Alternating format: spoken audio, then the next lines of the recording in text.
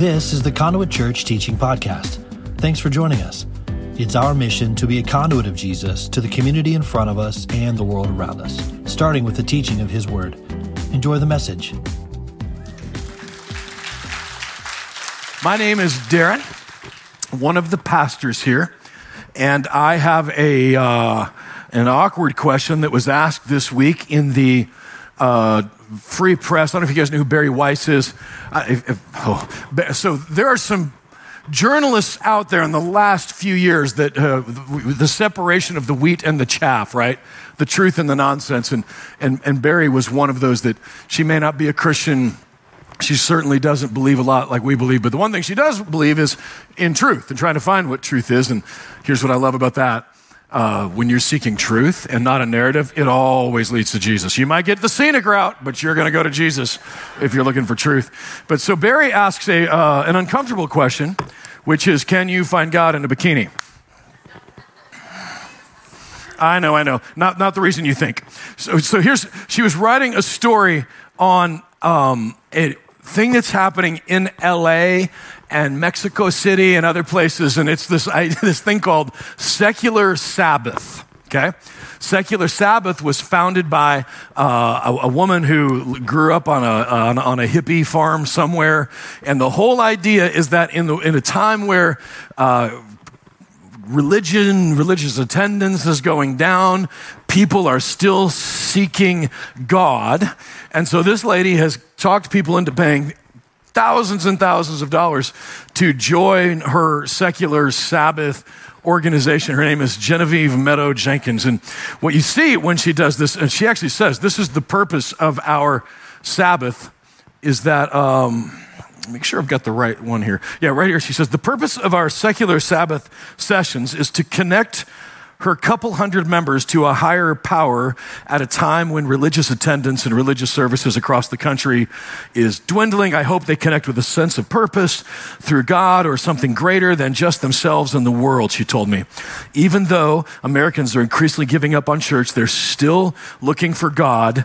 Even in a sauna with Diplo, Meadow Jenkins, who was raised Jewish, she rarely gets to temple now, but she, quote, still finds God all around her. And one of her quotes was, the other day I was upset about something, and in that moment I asked God for help. In moments of vulnerability, it always does in some way come back to God. Goes on to say that she does try, of all the God things, she's like, there's no right, there's no wrong, but of all the stuff we're seeking, she tries to steer away from any connections to Western religion, specifically Christianity. And instead borrows from Eastern traditions because people are more open to it. More than anything, she wants to dispel the idea that God is uncool. So her mission statement is to make God cool, which I guess Diplo can maybe do that. She says this, in an American culture, we are so disconnected from feeling passionately about things because it's terrifying to care, she says. People are afraid to feel into spirituality. Now, she goes on to say, I had to reclaim the word God. Sitting by the pool. She goes on, because God felt like this man in the sky that tells you how to be, and so I was uncomfortable with the word for a long time. She talks about, down here, one of the members of this group, that I technically went to church, but it was just a place that I showed up. And now she's a, quote, cafeteria spiritualist. Picks and chooses which practices work for her. Now, we can chuckle at that, but the American church is full of that. You know what I'm saying? I like this one, don't like that one. It's like the Golden Corral for Jesus. But this is the line I wanted you to hear. I want to find God and know God in my own way, she says. I don't want anyone to tell me the quality of God or how to worship or anything. I want all that to be my own experience. Do you sense what she's saying, that I will not have him be Lord over me, I will be Lord over him?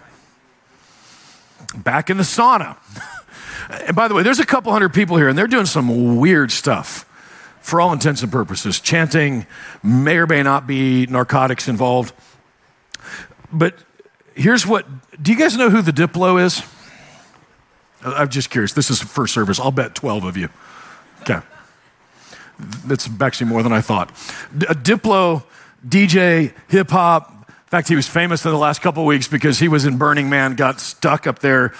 He and Chris Rock hitch a ride out, trying to get out. It's Diplo. That's that guy. But here's Diplo's definition of God. Jane, you don't know who Diplo is? She's Googling Diplo. Don't Google. You won't be able to unsee. He was a perfect person. He was kind. This is Diplo describing Jesus. He was kind. His ambition was to be the best person you could be. That's who he thinks Jesus' primary ambition was, just to be the best one, perfect, and be the best you can be. Do you understand? That's a incongruent argument, but listen, since he talks about his mom and sister passed away recently, he's been back in church. But he doesn't believe God can only be found there. 100% what we would say, right? But listen to what he says. Every day is church for me. I'm always like at the club. And then he cocks his head and think, that is the church because people go there to deal with their problems. He adds, anything that makes you feel like you're celebrating life is a church. Now that is the gospel according to Diplo. And what we have learned in our culture, did anybody grow up Lutheran or one of the denominations where you have to go through a catechism? Do you know what I mean? So more than know who Diplo. But one of the things that catechism is here's what our church believes, here's what our denomination is. You got to go through this whole thing, take a test, put on the robe, the smells, the bells, celebrate. We're all in the club. Like our culture is got its own form of a catechism, which parenthetically does have smells and bells. I don't know if you've seen like the Sage and what some of that's happening in these places, but they've got their own version of a catechism. And what their catechism is saying to us is it doesn't matter what you believe as long as you believe it really strongly. As long as you believe it really well, then you're fine. Now, of course, that is a failed strategy. When I was a kid, we had a frozen lake by our little town.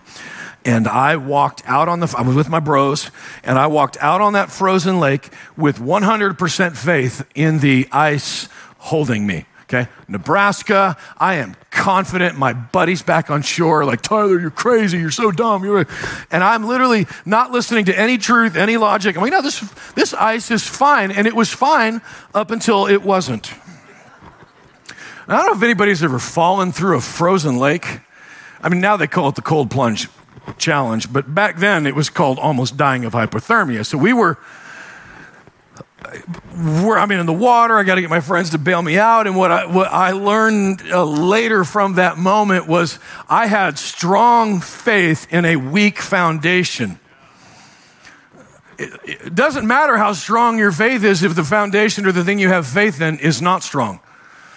Biblical faith is not believing strongly no matter what. Biblical faith actually challenges us to believe not in the strength of our faith, but in the strength of who we're putting our faith in. Okay? That's what John 20 sets us up to see.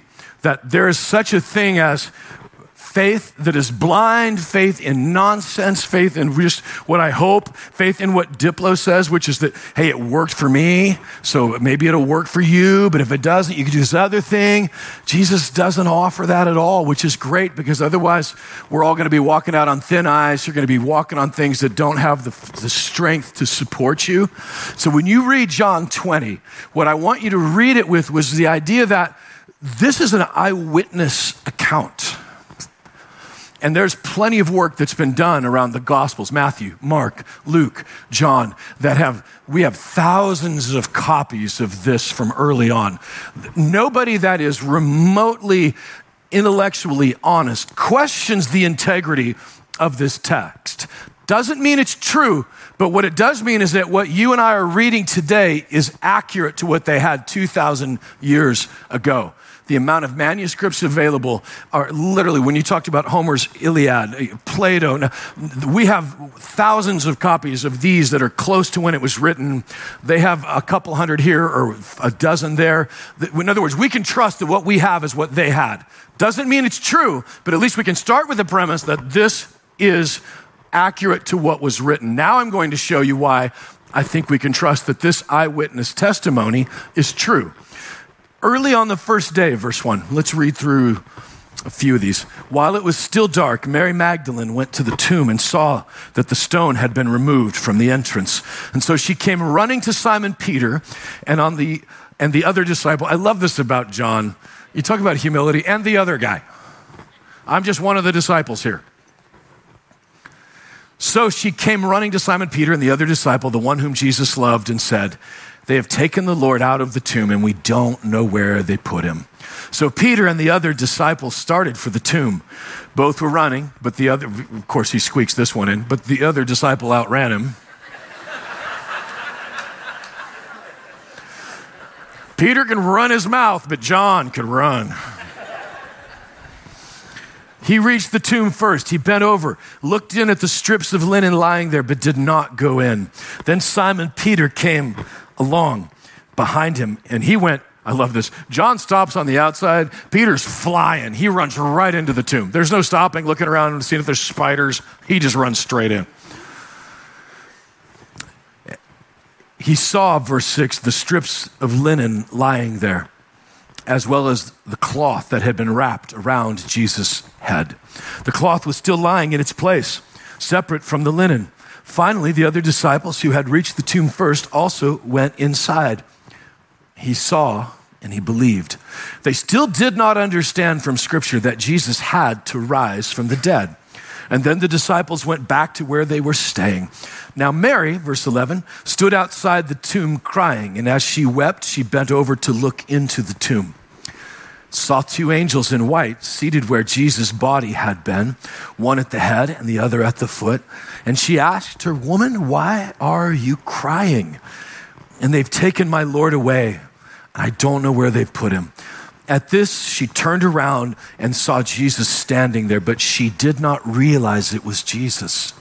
He asked her, "Woman, why are you crying? Who is it that you're looking for?" Thinking he was the gardener, she said, "Sir, if you've carried him away, tell me where you've put him and I will get him." And he said to her, "Mary." And at that moment, she turned. In just hearing her name, Mark was just talking about, she was hearing her identity from Jesus, and that made her turn to him and know. So she turned out and cried to him in Aramaic, Rabboni, which means teacher. And it doesn't mean just teacher, it means my teacher. Jesus said, verse 17, "Do not hold on to me." If you're a Bible underliner, we're going to come back to that one. "For I've not yet ascended to the Father. Go instead to my brothers and tell them, I am ascending to my Father and your Father, to my God and your God." And Mary Magdalene went to the disciples with the news, "I have seen the Lord." And she told them that he had said these things to her. That's God's word. Let's pray. Heavenly Father, would you give us wisdom and insight into your word this morning? It's a light for us. It's a lamp for us. Your truth 2,000 years ago, your truth 10,000 years ago, your truth 10,000 years from now is still truth. Truth does not change with time. And so we embrace that this morning. In Jesus' name we pray. Amen. So what the world is telling us right now in many ways is, as long as you believe it, it doesn't even matter if it's logical. As long as you believe it, then you're okay, with the notable exception of Christianity. But what happened, like the minute that Christ was resurrected, in Matthew 28, we see that the Jewish leaders, the elders, had already begun to stir a story of what we would call fake news. They're making up a story where we're going to say that some of the disciples came in the middle of the night and stole the body. And you're just going to have to believe us that somehow these disciples managed to get past the Roman soldiers, managed to move this giant stone without waking him up, removed his body, somehow folded the clothes and left them behind because they clearly weren't in a hurry. Where they're being, literally, it's like being gaslit by the Jewish leaders. And so what I would like to suggest to you this morning is that what the world is saying to you and I is that the faith in this, faith in the gospel, faith in the Bible is fake news, while simultaneously asking us to believe that this other ideologies in Eastern Europe, Eastern religions, Eastern philosophies like Marxism, socialism, Buddhism, all the isms in the world, those are more likely to be true than this. And I want to show you this morning that there's a difference between faith news and fake news. And what John 20 gives us is a storyline of the truth.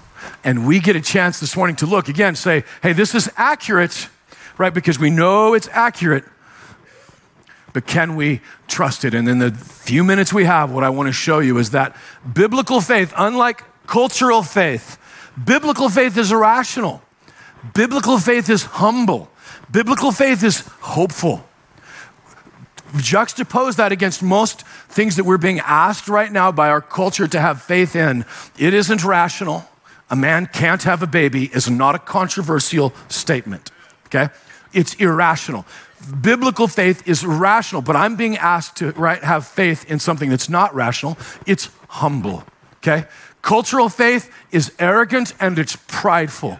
And by the way, there's lots of religious faith that have come from not only Jewish, but strains of Christianity that are both arrogant as well. But not Jesus' faith. Jesus' faith is humble and it's hopeful.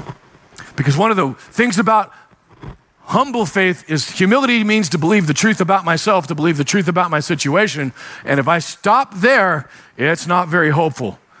In fact, when you follow most religions to the bottom, follow most clearly scientific religions to the bottom, you end up with an unhopeful, it's almost impossible, if you're being intellectually honest, to not be a nihilist if you follow those, but not in the faith of Jesus. So faith is rational. Peter, when he comes to the tomb, verse 2, he's running. Verse 3, the other disciple started for the tomb. But here's what I want you to see there in verse 4. Both were running. The other disciple outran Peter. Peter reached the tomb first. He bent over and looked in at the strips lying there, but did not go in. Now, if your Bible says looked or he saw, the Greek word that is there is so strong because it wasn't like he just looked in and made a decision. The word for saw, looked in, is actually a Greek word called theorios, which is where we get our word theory from. To put it differently, it's just like he was theorizing. He was thinking. He wasn't just getting a glance at it. He's probably running a mental inventory of what's going to be said. So that somebody stole his bodies? How would they have stolen the bodies? These clothes are still lying here perfectly like they were before. These angels that are outside, like he is connecting the dots.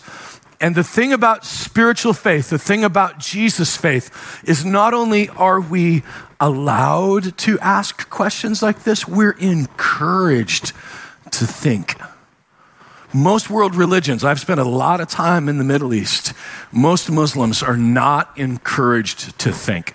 They're encouraged to just accept it and to do. But that's not biblical faith. Biblical faith is look at the facts. Look at the ideology here. This is an eyewitness testimony. I mean, starting with the fact that faith is irrational. If you're going to cook up a story to try to counteract Matthew 28, the Jewish leaders now making up a story that his body was stolen, and you're going to make up a story to refute that, in first century Middle East, in the Jewish culture and the Roman culture, women had no right to not only to not vote or make decisions, women were not listened to at all. If you've watched any of the recreations of Roman Empire, you'll see that that's one of the things that happened that, by the way, you can look to Christianity as to where women and men, they're in male and female. He created them, right? Like he put us in a place where it's not one is better than the other, but we are all standing on a level field. Point is, we're all valuable. You're not going to get that from science, by the way, because science tells us that it's survival of the fittest. Survival tells us that if you're not strong enough, you shouldn't survive. Like you can't make a case for that from evolution. You can't make a case from that from culture. But with Jesus, you can, because the first person at the tomb was in that culture the least possible credible source, a woman. If you're trying to refute, I don't know if you've ever gotten yourself busted when you're a kid, and so you start telling the story, but you're telling it in a way that benefits you. Right? I may not be lying, but I'm withholding truth, which same as lying. The only thing that could possibly explain this, and by the way, all 4 Gospels talk about this, is the only way to logically decide and to look at this is because it was a woman.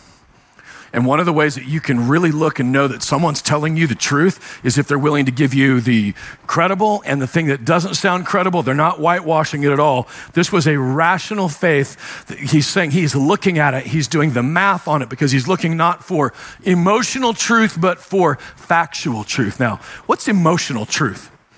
Does anybody know who Hassan Minhaj is? Hassan, especially right after 2020 and the collective governments of the world lost their minds and everybody's trapped in their homes, this guy releases a Netflix special called Patriot Act. Now, Hassan talks a lot about what happened in his youth. He's an Indian background, but with Muslim faith. And his stories are that he was infiltrated by the FBI. Stories were great stories. They sounded amazing live.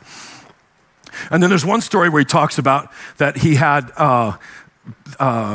they got white powder sent to their home, and that white powder, in his story, in this Patriot Act, you can go find it, talks about how it fell on his daughter. They had to rush her to the emergency room. And so the writer of the New Yorker is saying, this guy's story of being harassed, of being arrested, slammed onto the hood of his car, handcuffed by an FBI informant in California, and that then he was attempted to be murdered, and that his daughter could have been, and the terror of it all. The New York Times reporter asked this very important question: does it matter that neither of those things really happened? Because here's the thing, it didn't. He made it up. And what his response to this was, when they were asking about it, was, well, this is emotionally true. And in fact, the way he ends this piece is, when it came to his stage shows, he told me, listen to this, the emotional truth is first, the factual truth is secondary. That's what the culture, this guy has been platformed by Netflix, by every major nighttime talk show, which apparently nobody's watching anyway. But point is, this is not something like, it's silly. But he's not making this up. This is the culture in which he has been catechized, is that emotional truth is more important than factual truth. But that is not the gospel. Because when they get to the tomb, they see an empty tomb. They see a stone rolled away. And we now have a factual account of that happening. All the credible, what seems like it might not be credible, all of it there, and we have a chance now to look at that and say, it is irrational to not believe this to be true. Fake news versus faith news. Faith news is I can look at these facts and say with confidence that I believe this to be a rational way to believe, a rational thing to accept. Because if you're following Jesus for the same reasons that Diplo follows Jesus, because he's an inspirational figure, right? Because he's practical, because he works for me. Jesus didn't say, follow me because I'm practical. He didn't say, follow me because I'm inspirational. You know who was inspirational? Hitler. Okay? Inspirational is not a precursor for whether or not we should follow you. He's saying, follow me because I'm true. Follow me because I resurrected from the dead. And if that's true, he's going to be practical. If that's true, he's going to be relevant, right? But if it's not, run for the hills, because faith in somebody that lied about this kind of thing is an irrational thing. The faith of the world is irrational. The faith that Jesus is offering as biblical faith is completely rational. And it's humble. Humble because if it's just rational, then we could become intellectually arrogant, and many have. You become bold and works driven and all that, but it's not just rational, it's humble. And when I say humble, the reason I say that is verse 9, they still did not understand from Scripture that Jesus had to rise from the dead. Now listen, this is a weird thought to me, because almost every day probably of Jesus' walk on earth, he told them what he's going to do. I'm going to die, and on the third day, I'm going to resurrect from the dead. This was so well known that Rome put guards in front of the tomb to keep him from getting out. They knew it. The Jewish leaders knew it. Mary, Martha, the disciples, they had all heard this, and so they're all coming to the tomb on the third day, finding an empty tomb, and their first thought is, someone stole the body.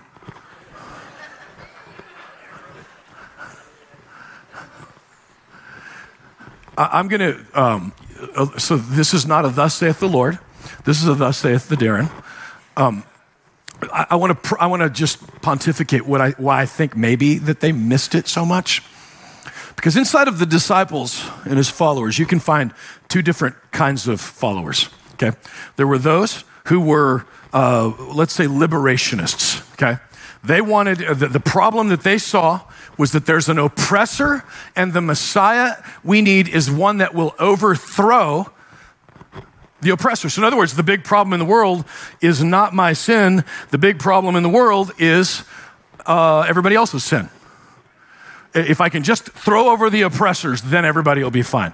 On the other hand, there were the moral teacher ones. Like, he's a great teacher. He's crushing it with teaching. And so they viewed him as this great moral teacher, right? And you look in this, you can see that between the disciples, right? Between Simon to Peter you can kind of start to figure out who was who in this group. But by the way, on the surface, both of those seem completely different than the other, right? It's almost like in our modern world, far right, far left, they seem completely different. But at the core, underneath it all, is the same thing, which is pride. Because on the moral teacher side, it's like, okay, if you just tell me what to do, I can do it. Just give me the playbook, tell me what I'm supposed to do, and I'll do it. Moral teacher, that means that I can be prideful in this because I can handle this. I can save myself. On the other hand, with the liberationist, the pride is just show us which hill to charge, give us a sword, we're going to do it. Again, that's pride. They didn't know he had to resurrect.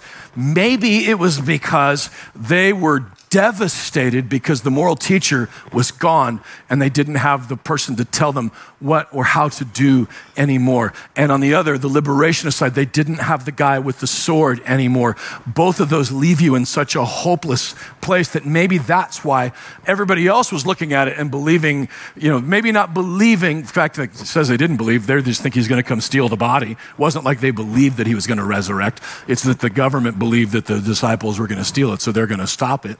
But these disciples who should have known and should have believed didn't. And I think it's because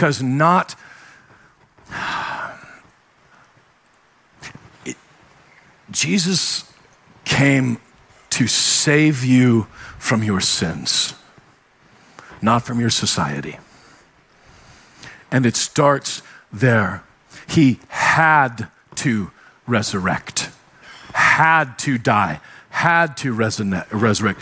Didn't choose it to be a nice guy, didn't choose it just to display his love. He had to, because if he didn't, then you can't be liberated, right? If he didn't resurrect, then I can't be good. Not without Jesus' resurrection, which was now that, and by the way, the resurrection in the sense of the gospel is that once the sacrifice has been offered in Exodus, Numbers, when you see all that, if God accepted the sacrifice, the purity of the lamb, all those things, then their sins were forgiven for another year. Jesus' resurrection was a sign that his sacrifice was accepted.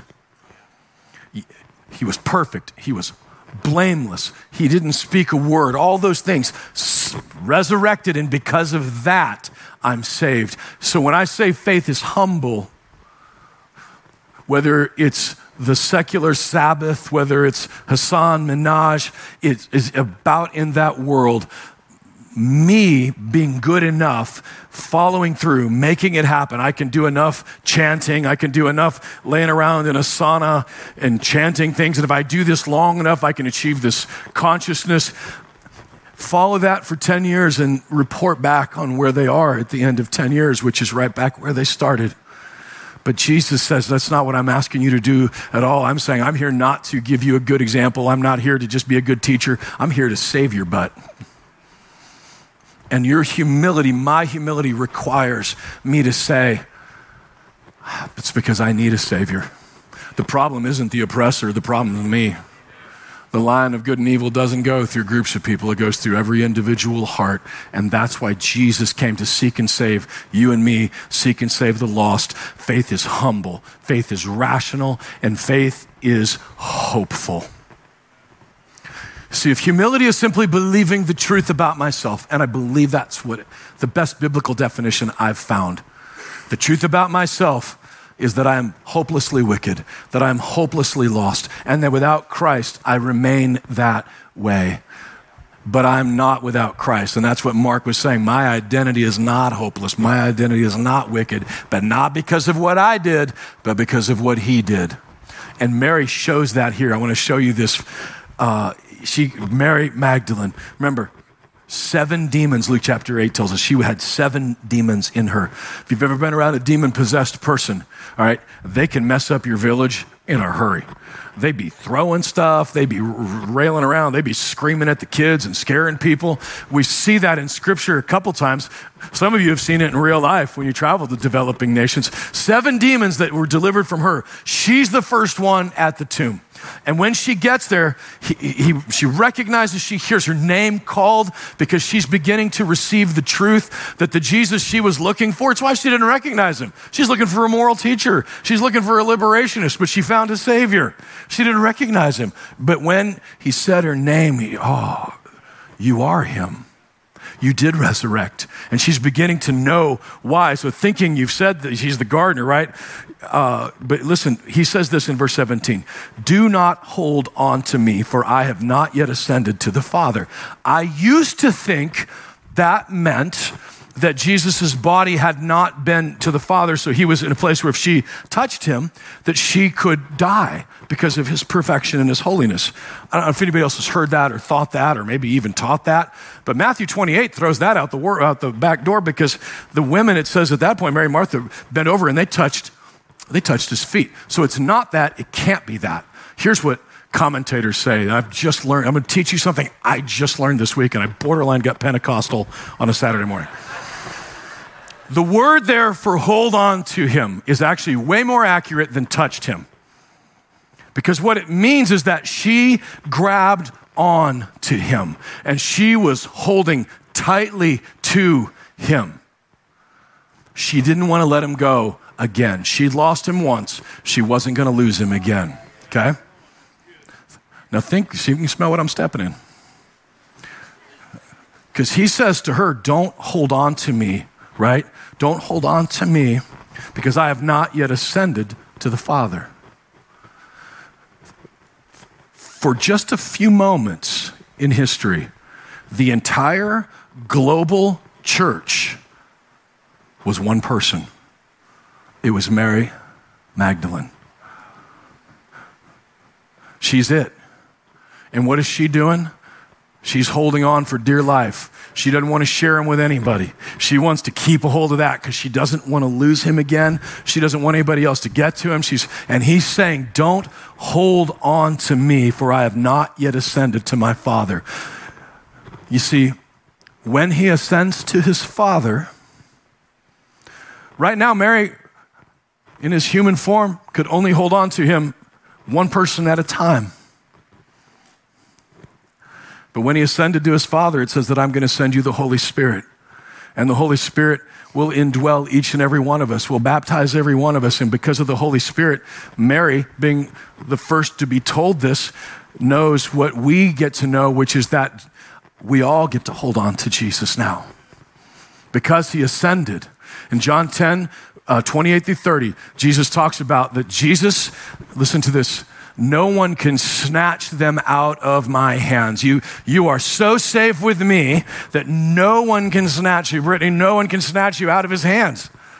He said that about Jesus, and then in verse 30, he said that about the Father. Jesus ascending to the Father tells us one thing. It is no longer about how tightly I can hold on to Jesus, because it doesn't matter. He's holding on to you. That's what matters. You don't have to hold on tightly to Jesus. He's holding on tightly to you. No one can snatch you from his hands. If it was about me holding on to him, many, many, many, many things can snatch me away from my hands. But nothing can snatch you away from the hands that created the universe itself. And you and I, just like Mary, are safely in those hands. And if you question for a moment, remember that the hands of Jesus, there's only one thing in heaven that's man-made, and that is the scars on Jesus' body. And on that body are holes in his hand that prove to you that he loves you so much. Nails couldn't hold his hands because he has the power to escape from that, which means that he can hold you and nothing can snatch you from his hands. That's the hopefulness of faith. It's rational. We don't have to suspend our logic for this. We don't have to suspend our humility. We have to embrace humility, admit that we need it, and know that it's hopeful. I am saved. I am now the righteousness of God in Christ Jesus. But before I stepped into that, I was worthless and wicked and awful and evil and all those things. And Jesus saved me from that and transferred his righteousness to me. He transferred my sinfulness to him. And look, you guys have heard this week after month after year. Some of you have been here a long time. But maybe today that'll slip into your heart. I don't know, have you cried lately when you realize just what Christ has done for you? Have you ever, like Spurgeon, talked about, I can't hardly pray this without weeping over it because it's so amazing. It's so amazing that I give them eternal life. They're not going to perish. Nobody. It's not like me trying to hold on, right, to the helicopter in the movie, like Tom Cruise or whatever. Like I'm trying to hope that I get to heaven. It's Jesus holding me. And just like he pulled Peter out of the waves, he's pulled you out of that chaos as well and is taking you on a journey with him as one of his children. And that's amazing. So when Mary Magdalene went to the disciples with the news, I have seen the Lord, and she told them that he had said these things to her. Listen, I'm going to land this plane with this. Jesus holding on tightly to Mary. Now, there are two stories that could be told about Mary Magdalene. Demon-possessed, loud, obnoxious, scary, all the things you would expect from a demon-possessed person. And you've got Mary, the one who followed Jesus, the one, look, I don't know where the dudes are, but you tell you who's running to the tomb is the women. They ones had the courage to go see Jesus' tomb. Okay? So you got women at the tomb, and that's Jesus holding on to her in that moment. And my question for you and for me is, are we going to be like Mary and take this news that we see at the tomb and run to others and tell them the good news about how Jesus did for you and for me? It's the only appropriate response, that now I am in the presence of God. I have access to the Father. I see his face. And I think the word seen is like 4 or 5 times in this passage. John saw and believed. Mary told what she had seen. Peter saw. Once you see what God has done for you and received and accepted this, it's not fake news, it's good news. Now listen, if the Washington Post is going to write an article about Mary Magdalene, what do you think they would write? This loose woman. Fake news. She was demon possessed. Fake news. It's fake news because it's incomplete. If Washington Post was writing an article about Abraham, there's a story of Abraham the philanderer, Abraham the coward, Abraham the not really crushing it as a husband guy. And there's Abraham the courageous, Abraham who went to a world, to faith, to play a country he didn't even know. He followed Jesus. Which story do you think Washington Post is going to write? You know what I love about the Bible? Is it writes both stories because both are true. But when Abraham believed and it was counted unto him as righteousness.